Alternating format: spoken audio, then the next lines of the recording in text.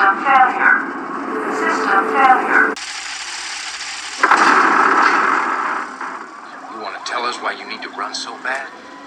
You want to tell us the truth? Yes. I was on the plane to Marshall. Yes, I was wanted and caught and being transported back. No matter what I say about what happened, about what I supposedly did, I'm going to jail.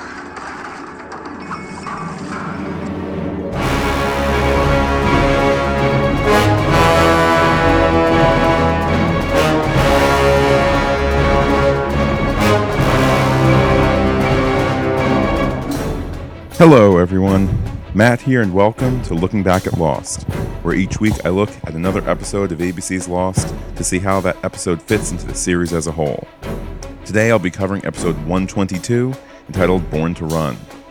First, though, some email from Bonnie, who always is such a wonderful supporter of the show, concerning the episode where Boone dies. She says, "Poor Boone. He survives one plane crash, gets half crushed to death in a second, and then has to deal with Dr. Jerk tending to his wounds. Clearly, Jack was absent the day his medical ethics class read the Hippocratic Oath. Egads." Bonnie goes on to say, Boone's last words were probably, "Tell Shannon to get Dr. Kevorkian."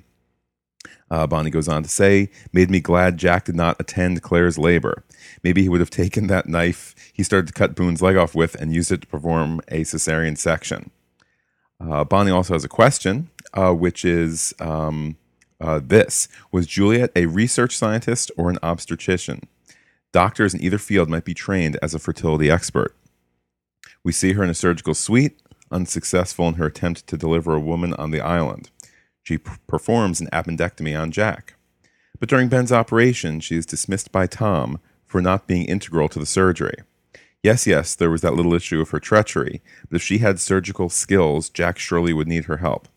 Small point, but I thought my lost expert might have the answer. Well, Bonnie, I have at least a partial answer. According to Lostpedia, Dr. Juliet Burke was a fertility specialist who, of course, ended up on the island trying to solve the fertility problems. And specifically, she had worked with her one-time husband, Edmund Burke. They had worked at the Miami Central University Medical Research Laboratory. So it certainly does seem to me that Juliet is more of a more on the research end than the OB hands-on end. Hope that certainly answered your question. And with that, let's move on to the Wikipedia summary for this episode. Kate is living under the alias Joan Hart. She returns later to her hometown to visit her dying mother, and while there, meets up with her now-married ex-boyfriend Tom Brennan, who was a doctor at the hospital. The two decide to dig up a lunchbox time capsule they buried back in 1989. Among its contents are Tom's toy airplane and a tape recording that they made to mark the occasion of the burial. Later, with Tom's help, Kate is able to be alone with her mother and apologize. However, her mother begins to scream for help. Kate flees, knocking out a policeman before running to Tom, who gives her the keys to his car and climbs into it. When the police try to block their exit from the hospital, Kate implores Tom to get out of the car, but Tom refuses. As the police open fire at the speeding vehicle, Kate rams theirs out of the way before crashing into another. With the car brought finally to a halt, Kate looks over at Tom and finds him dead. Distraught and left with no choice but to flee, Kate climbs out of the car and runs. On the island, Charlie and Kate discuss the fame that awaits them if they are rescued, and this disturbs Kate. A survivor named Dr.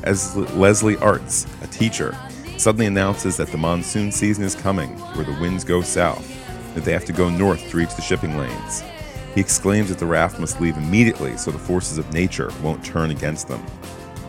Michael then hurries to finish the raft, and Kate seeks a spot. Michael refuses, reiterating that all the places have already been booked. After a conversation with Sawyer, however, Michael reconsiders, reasoning in spite of their deal that Sawyer has little grasp of the art of sailing and will be of little assistance once the voyage is underway. Sawyer storms off to confront Kate, whom he rightly perceives as his biggest threat, telling her that he knows why she wants to be on the raft. She wants to escape capture from the authorities in the outside world. Sayid and Jack meet Locke at the hatch. Surprised what he finds there, Jack asks Locke why he failed to tell anyone about it. There follows a brief confrontation between the two leaders, after which Jack states his belief that the hatch ought to be opened. This prompts a furiously nervous response from Sayid, who fears its contents. At the beach, Michael suddenly becomes ill while working with Jin. Jack examines him and discovers the cause of the illness. He eventually discovers some partially dissolved drugs in a water bottle from which Michael had been drinking. Sawyer is initially suspected, but so is Kate, leading Jack to confront her about it. She denies any involvement, apparently offended that Jack should think her capable of such a thing. Walt, meanwhile, assures Locke that he is not responsible either, fearing that he suspects him after his earlier sabotage of the raft. When Locke touches Walt's arm to assure him that his fears are unfounded, Walt becomes frightened and, in spite of having no prior knowledge of the hatch, begs Locke not to open, quote-unquote, it, that is, the hatch. Sawyer walks up on the recovering Michael and offers him a bottle of antacid. Michael kicks him off the raft. Furious, Sawyer exposes Kate's criminalism to everyone present. Kate is forced to admit that she was the person in the marshal's custody. As the raft is hurried toward completion, Jack confronts Sun about the poisoning. Sun admits that she is the one responsible, explaining that she wanted to keep Jin from leaving. Jack had reasoned that it was easy for Jin and Michael to mix up their water bottles. He promises her that he will not tell. Later in a private conversation with Kate, Sun swears not to tell anyone that the drugging was Kate's idea. That night, Walt confesses to his father that he was responsible for the fire on the destroyed first raft. Walt explains that he wanted to stay on the island. Michael, surprised, says that they can still stay behind, but Walt insists that they leave. With that, let's get now to my thoughts about the episode. This was an enjoyable episode, despite the fact that I'm not really a Kate fan, and I wasn't crazy about the flashback story. Nonetheless, I certainly felt that it was rich in a lot of ways. So anyhow, the episode opens on a field off island. It was an intriguing opening. Definitely a great hook in to have a cold opening in a spot that we don't know where we're at, who we're with, and to have that cold opening after so many episodes that either require previously on Lost or some sort of resumption of on-island stories. So it was just nice to kind of have the pace be mixed up. You add to that a mysterious blonde woman undressing and heading for the shower. A delicious beginning indeed. It is, of course, rather predictably Kate, who is on the run, who we see dyeing her hair back to its presumably natural brown. I tend to be rather dismissive of the flashback stories, of course, as they're generally less compelling than the island stuff. But seeing Kate desperately on the run, retrieving that mystery letter, crying her eyes out, it's compelling stuff indeed. And I suppose too, right? That letter is a mystery that's left unresolved in the episode. There's also just when they go back on island, there's just the wonderful contrast of Charlie planning to return to the main world, a famous man, and Kate troubled that the specter of fame will befall her, given her tussled and rough past. Then, of course, we get introduced to that self-important Dr. Arts. He's just a fantastic little character, one of the great supporting guys of the show. His bombastic pomposity is just wonderful. He's standing there with a stick. He's, kind of as though it's a cane or a baton, and he's just making these proclamations. And it's great fun to see him return and return and return again. Off the top of my head, I can't remember if he shows up in the Flash Sideways on the plane. I feel like he should be there. But for the life of me, I can't remember if he was there. I suppose that's something that a dear listener could either email me about or tweet me about on Twitter, or I'll just wander across it myself at a certain point. But anyhow, it's just great to see Dr. Arts. On top of that, you have Michael forcefully telling Kate that there's no chance she'll get on the raft. It just all makes for a wonderful, wonderful start to the episode. And then there too is the mystery of the flashback, and it's an effective start to the flashback. Mysterious lady dying of cancer, Tom the doctor. Who are these people? How are they connected? I don't know that tension carries on for the entire episode. In fact, I would argue that it doesn't. That it just kind of gets a bit mushy towards the end. But it's a decent enough start. It really is. Then, of course, even on top of that, we get to the meat and potatoes of the first season, the hatch. There's this wonderful crane shot revealing that revealing the round hatch, as well as the pit that's been dug out around it. I know that there's been, a similar camera shot when we first see the degree to which the hatch has been dug out, but it still is just it's just a reminder of the largeness of this thing and the importance that it has played in the show so far up to episode 122 here, as well as the importance that it will play in the series as a whole. So, I mean, just between the storyline of the hatch and the raft's upcoming launch, there's just this tremendous sense of speed to the episode. And indeed, the whole episode just boils, as you'll hear in this clip. I want your spot.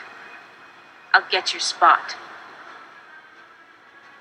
The episode really is just it's just zipping along. It's a great episode, or at least a great start to the episode. I don't know. I feel like the pace doesn't last the entire time, but it's just it's a solid start to the episode. This being essentially the final episode before the finale, which of course is a 3-hour 2-part finale. Exodus Part 1 being 1 episode, and Exodus Part 2 being the length of 2 episodes. But anyhow, of course, we also have a bit of foreshadowing from Michael about the island. Yeah, sure, of course. The thing is, this island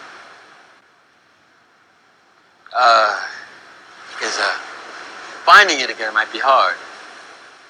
Can't we fly around and look for it? Absolutely. But there's no guarantees. Not too bad for a guy who's going to spend a lot of time trying to return to the island. And I suppose to a larger, maybe not larger sense, but in another sense, I mean, that's true for Walt as well. A bit later, I'll be talking about, how this episode is presenting Walt as the magic Walt and some of these powers that kind of never end up coming through for Walt. But it's I don't know. I definitely feel charitable towards this episode. It was enjoyable to watch. I felt that stuff like this business of it's going to be tough to find the island again, even though Michael doesn't get off the island, as we know. Well, at least till the end of season 2, right? It's like this is the show in command of itself, in command of its own sense of where it's going. There's also, just some blistering dialogue. There's a hatch discussion between Jack and Locke, which is just absolutely wonderful. 3 weeks. You've been out here for 3 weeks digging this thing up and you never told me about it. All due respect, Jack, but since when do I report to you? All due respect, John, but you lied. How long did you have that case full of guns before you decided the rest of us needed to know? You used your best discretion. I used mine. You want to open it? Yeah. We should bury it. I brought you here to talk him out of this insanity. Anything could be inside. Best case scenario, there's supplies. Worst case, we use it as a shelter. Actually, Jack, I can think of much worse cases than that. You notice anything about this hatch? There's no handle. Could the reason for that be more obvious?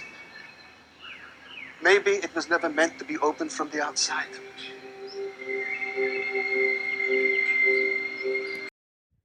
So, right, there's like essentially 2 parts to that clip. First, there's just that great back and forth between Locke and Jack. Locke is right in saying that he is not supposed to report to Jack, that there's no kind of mandate that makes Jack the boss. But on the flip side, Jack certainly has that attitude that all this information should come to him, and that indeed Jack should be the final resting place for these important decisions. And Jack kind of seems rather unconcerned when Locke says, well, you made the call about the gun case, that was your deal, and I made the call about not telling people about the hatch, and that was my deal. I think to Jack there's not the distinction, because indeed it all should kind of flow uphill to him. Then there's the bit here about Saeed. Saeed does make an excellent point. It's not one that ultimately, in my opinion, is true, that there's this great evil inside the hatch. But the point still is an excellent one, in that it dramatically hooks us into really worrying about what's in there. It's from Saeed's point of view, with what he knows about the hatch. Very little, aside from the observation that there's not a handle on the outside. It's a perfectly legitimate and well argued point of view. So moving on. After all that on-island stuff, the Kate flashback does start to become a little tedious. One of the downsides of the flashback device is that it introduces new mysteries, which are either single serve or of minor importance.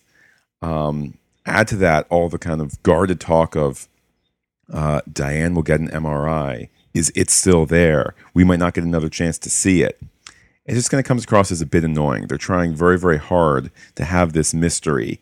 And for what?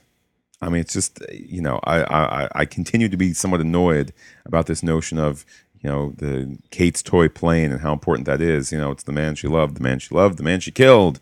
And it's just like, I don't know. It's like this story exists because they wanted to do a second part to the story from the first Kate flashback, where she breaks into the bank just to get the toy plane. Fine. So the toy plane is a symbol of the innocence that she had with this boy who was her boyfriend when she was 9, and then he wanted to stay and have babies, and she wanted to just run. And here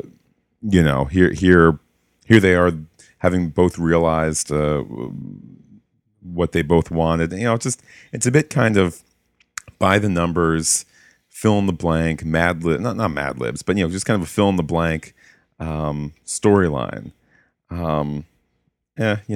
It's just not that interesting. Meanwhile, there's a much more interesting story going on. Who poisoned Michael? And of course, who's at the center of this information yet again? But you'll see who. Michael and Jen getting along? Well, they fight like a married couple building a raft together. You told him? I think Sawyer might have done it. Oh, because of Kate? Kate. Yeah, I guess she wants on the raft. So Sawyer went off on Michael because, he gets to decide who goes. Hey, you don't think Kate did it, do you? Why would Kate poison Michael? Well, the whole fugitive thing. He doesn't know. Well, how am I supposed to keep straight who knows what around here? Steve didn't even know about the polar bear. What does she do? I don't know. Why don't you ask her?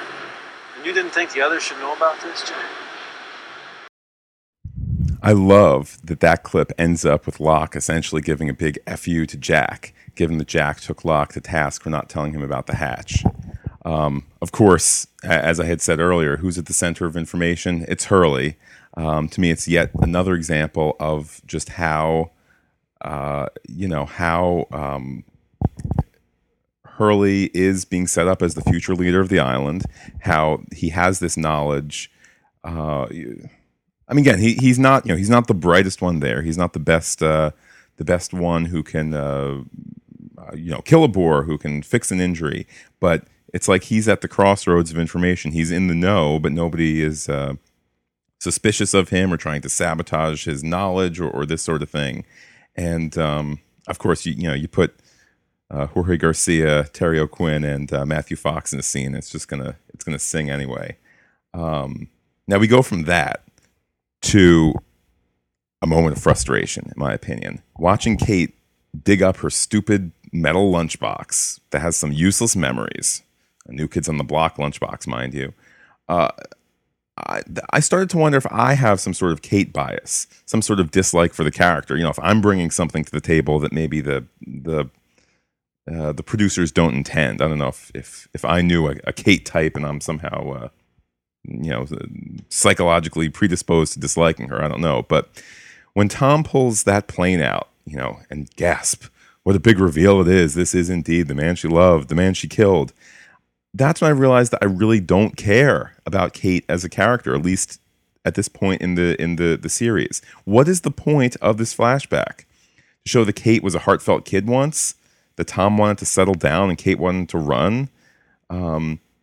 P.S. Kate wants to run, we're told, because, quote, you know why. So it's kind of, I'm certainly not being critical of the show of, answering something with another mystery, but still, it's just kind of like they're once again kind of prolonging stuff with Kate, and to me, it just comes off as a tad irritating. It's just yet another mystery down the rabbit hole of Kate. I don't know. I just think that I just don't like Kate in this episode, and as I said, I don't care for Kate in the first season. I think perhaps because she is just so elementally, completely broken as a person. She, this is another episode where I think not a lot is being offered to Kate for us to feel, not a lot is being offered from Kate for us to feel redeemed. Just as we saw her in the bank robbery episode, planning these awful things and putting all these people in harm's way. Kind of same thing here. Tom really doesn't need to die. It's just through her own, her own ego, her own self-centeredness, that we see her acting the way, we see her acting the way she does. And indeed, even on the island, this business of trying, telling Sun to poison Jin. It's just kind of these machinations of Kate essentially being self-centered, because of course, does Kate really want Jin to be with Sun? Or does Kate want Jin not on the raft so Kate can jump in there and thereby avoid a confrontation with Sawyer? So it's not Sawyer's spot she's taking, it's Jin's spot. That's Kate's motivation, completely self-centered. She lies to Jack about any involvement to it. Anyhow, Kate, Gur. So add to that bit of annoyance for me, to the return of Magic Walt, which is one of the most misguided uses of a character that we have in the entire series. Locke, of course, is discussing Michael's sickness with Walt, not just with any Walt. This is now with Magic Walt. Locke puts his hand on Magic Walt's arm, and once physical contact is made, the magic flows, as we'll hear in this clip. We're friends, Walt. I didn't tell any before, and I'm not going to tell any now, and I know you would never do anything to hurt your dad.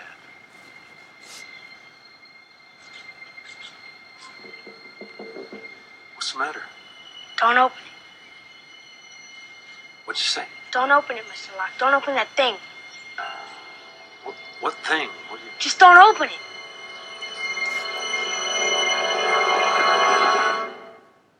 Don't open it? I mean, it's just bull feathers. Good things in my mind are inside the hatch. Desmond and chance for rescue and all this that we've discussed before. Maybe it's just that the show doesn't know what is in the hatch yet. Certainly there's no end to my love for the show. Obviously, I'm dedicating all this time to the podcast and all that. But it's fair to say that the show absolutely has been guilty of not having a plan at times.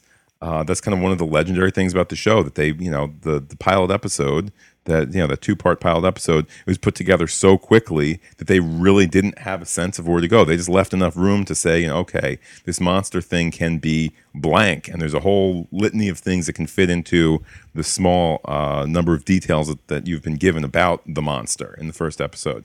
Same thing here. Not only is Walt kind of forecasting some evil about the hatch, which I don't see being there. But on top of it, it's just this business of the Magic Walt. And it's irritating. It's something that they don't really ever properly deal with the possible exception of the DVD-only epilogue, The New Man in Charge, where at least Walt is still considered special and is still brought back to the island. That little epilogue, to me, that covers a lot of sins regarding Walt. It being part of the show, it's difficult for me to too seriously discount this notion of the Magic Walt. given that they do return to it by the end of the series, if one includes the epilogue. But it's just tremendously irritating because without that epilogue, there's a lot of things involving Walt that just don't ultimately add up. So thus ends my rant about Walt. Moving on. As for characters that the writers do know better than Walt, I love how when push comes to shove, Sawyer just absolutely demolishes Kate. Give that back. Leave her alone. Leave her alone. Give that back.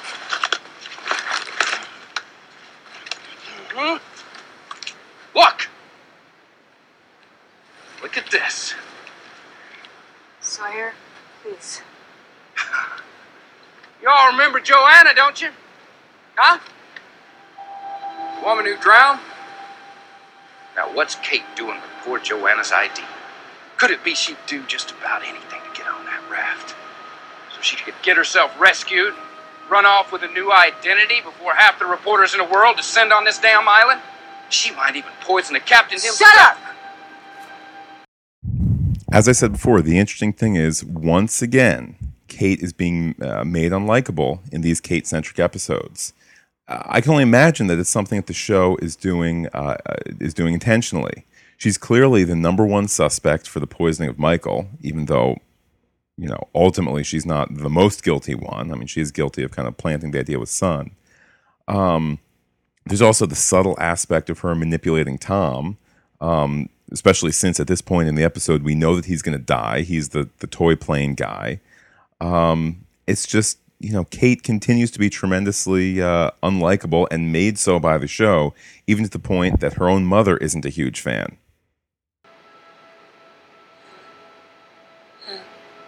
It's okay, Mom. It's just me. Help! It's okay. Help! Help! Help me! Help me! Somebody! Help me! Help me! Somebody! I mean, that's when you're damned by your mother like that, particularly given that the show hasn't explained the context of what Kate did yet. I mean, that's, as I say, that's pretty damning indeed. And I mean, I think perhaps the mother's being unfair, given. I mean, not that one should ever blow up one's stepfather for any reason, but I mean, ultimately, what Kate did regarding how awful he was to the mother and to Kate. I mean, by TV drama rules, his being killed is understandable enough, but and I suppose the mother kind of putting up with it is certainly a sad comment about her own abused mindset or this sort of thing. But still, within the context of this episode, what's there like about Kate when her own mother looks at her? Her own mother, knows that her end is coming soon at the hands of cancer, and sees her daughter, and uses what little energy she has to say, "Help! Help! Help!" Anyhow, the final flashback, which is Kate speeding away with Tom in the car. For as mushy as the flashback story got in this episode, this final flashback, it's oddly effective because, of course, loyal viewers know that Tom is toast. He's the toy plane guy. Here's this increasingly dramatic scene. The walls are closing in. The police are blocking everything off. The cop has his gun out. He's shooting at the car. Clearly we know Tom is dying in this episode. After Tom has died, director Tucker Gates makes the decision to keep zooming in and out slightly, as though he isn't quite sure how to frame a still unfolding scene. And I want to make it clear, I mean that as a compliment. It's like it's being shot as a documentary, and the cameraman isn't quite sure of how to capture what's going on. It also gives a slight feeling of a heartbeat too. And I don't mean a heartbeat in terms of, Tom has died. I just mean kind of that moment after a crisis. Because, of course, the crash has now just concluded, where you're just kind of, adrenaline is flowing through your veins. You're a little shaky. You feel like your eyes are seeing everything. It's just kind of this this shock to everything where you don't need to be reacting. The crisis is over, but your body is still amped up. It's a nice final flashback scene. Also, too, kind of that flashback scene, of course, interrupts Sawyer's outing of Kate to everyone. After Kate does indeed fess up to Michael, the reaction shots are just wonderful. It's horrified people turning their backs on her. It's a bit evocative of in last week's episode when Locke showed up at Boone's funeral covered in Boone's blood, which probably would not have been my choice.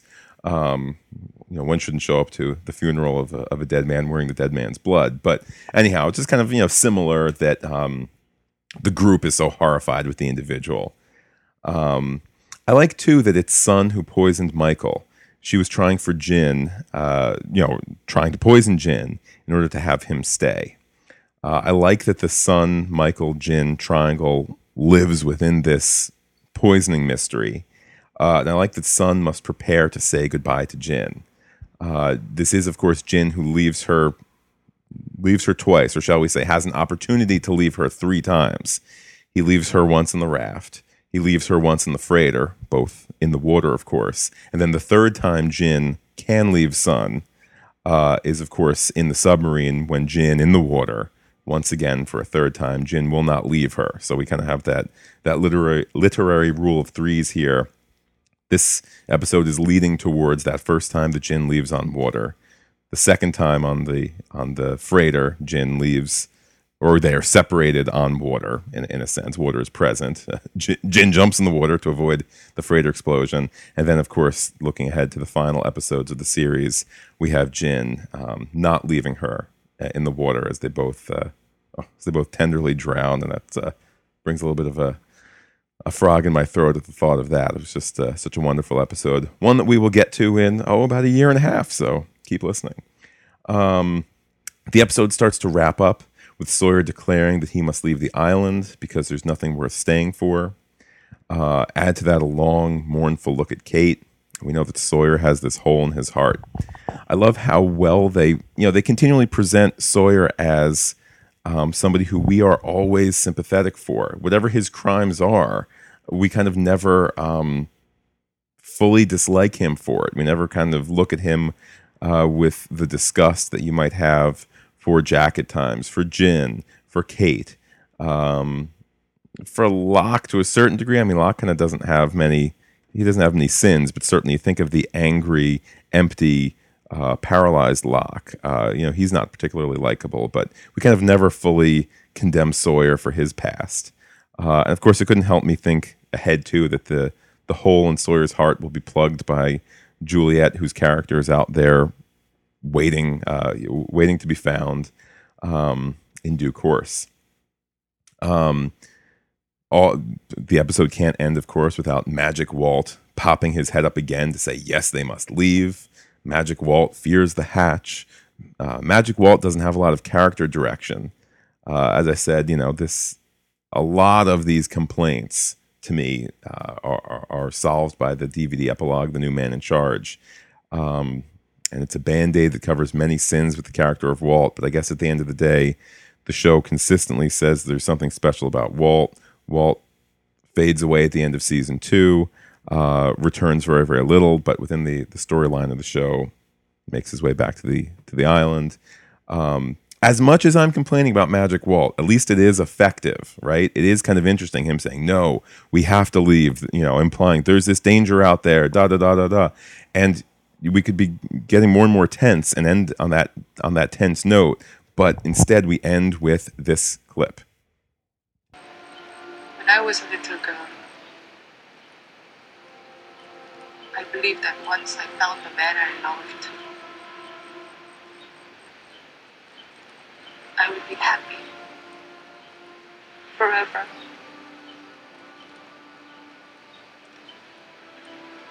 Yeah.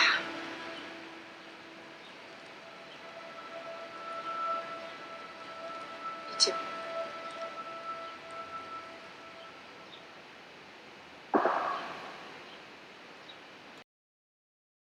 Just it. Yeah, me too. That's how it ends. It's another instance, and it's been a while since we've had it, but it's another instance of the show just stops. It doesn't really end.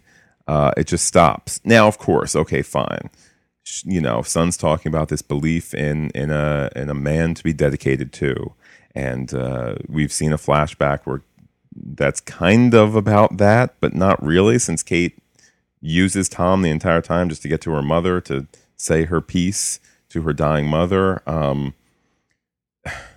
This episode does nothing. This ending does nothing to springboard me towards the start of the season finale that I'm supposed to be so excited about. And here I've been, watching the show for the first time, all these episodes, and now we're starting to wrap it up. And this does nothing to kind of springboard into the final episode. Had you had Walt talking about the hatch, I frankly would have preferred that. I don't know what the decision was. I mean, certainly that must have been discussed in the writing room, in the editing room, by the producers, whatever, but it just stops. The episode just stops. Luckily, though, our podcast can continue. Bonnie, who I mentioned before, had also sent in an email about this episode, and she briefly said, Born to Run presented an interesting facet of Kate's backstory, but I found the pacing awkward and slow. Having it be the episode right before the season finale seemed odd placement for it. And I do agree there with Bonnie. I'd say probably the only saving grace is that since it is a 2-part season finale, if you want to count Exodus Part 1 as the springboard into the 2-hour finale in terms of your thinking, how you're viewing it from home, this sort of thing, okay, fine. Also mentioned that Lana Luck from Twitter had mentioned that indeed Arts does not appear in the church scene, but she said that she would have liked to have seen him there. So I certainly agree. I agree. He's kind of like one of the beloved characters, in part because he's on there so shortly. I mean, you think of how many episodes must he have been on? These couple of ones. I mean, I think he dies in Exodus Part 1, and then you have him appearing probably in Exodus Part 2. There's the montage of them getting on the plane, so that makes it 3 episodes. I know in is it Expose? Is that the name of the rather awful episode with who are those two? Nikki and Paolo. I know he appears in that, but just kind of so you think of him versus say some of the other characters who were recurring characters, like Lapidus was in the show, I believe seasons 3, 4, 5, and 6. So Lapidus was in it for 4 seasons. And Arts was in it for maybe 5 episodes, but Arts certainly kind of has the enduring memory. Anyhow, now I'll take a quick look at Lostpedia to see whatever bits and pieces I have missed. Lostpedia mentions that the time capsule that Tom and Kate dig up is, of course, a New Kids on the Block lunchbox. Kate is seen stealing that in the incident Part 1, and Jacob would later buy it for her. So a good bit of continuity there. And speaking of continuity, Lostpedia says, an apparent continuity error arises with Arts' claim in this episode that they were on the cusp of monsoon season, despite the absence of continuous torrential rain in the season finale or thereafter. The producers addressed this issue on the podcast, stating Arts is an idiot.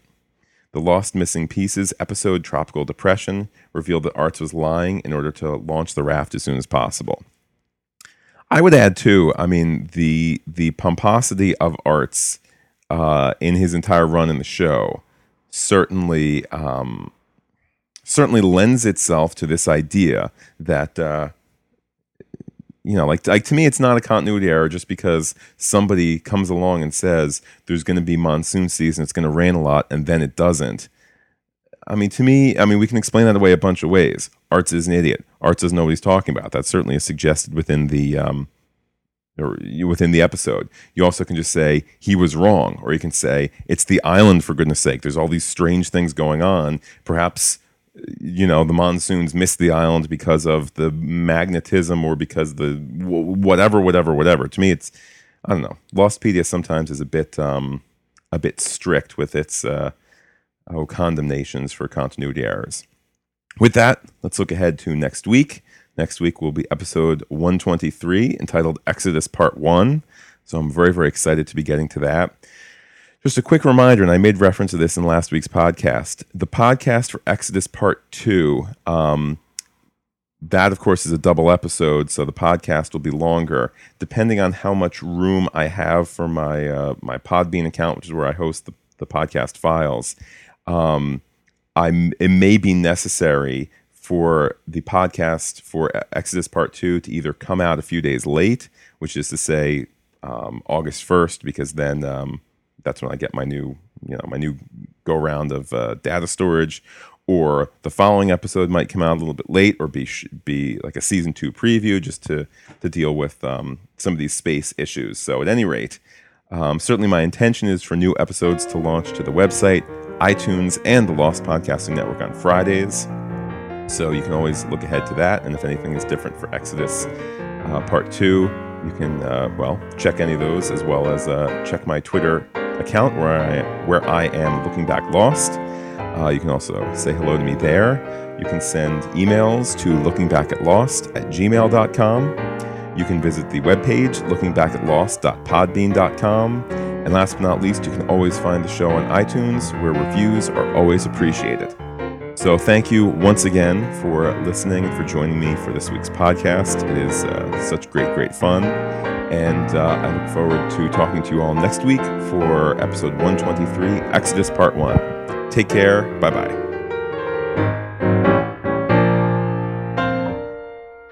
Smashing. Okay, check this out. This is track 2. It's cold. Sorry? It's called Monster Eats the Pilot.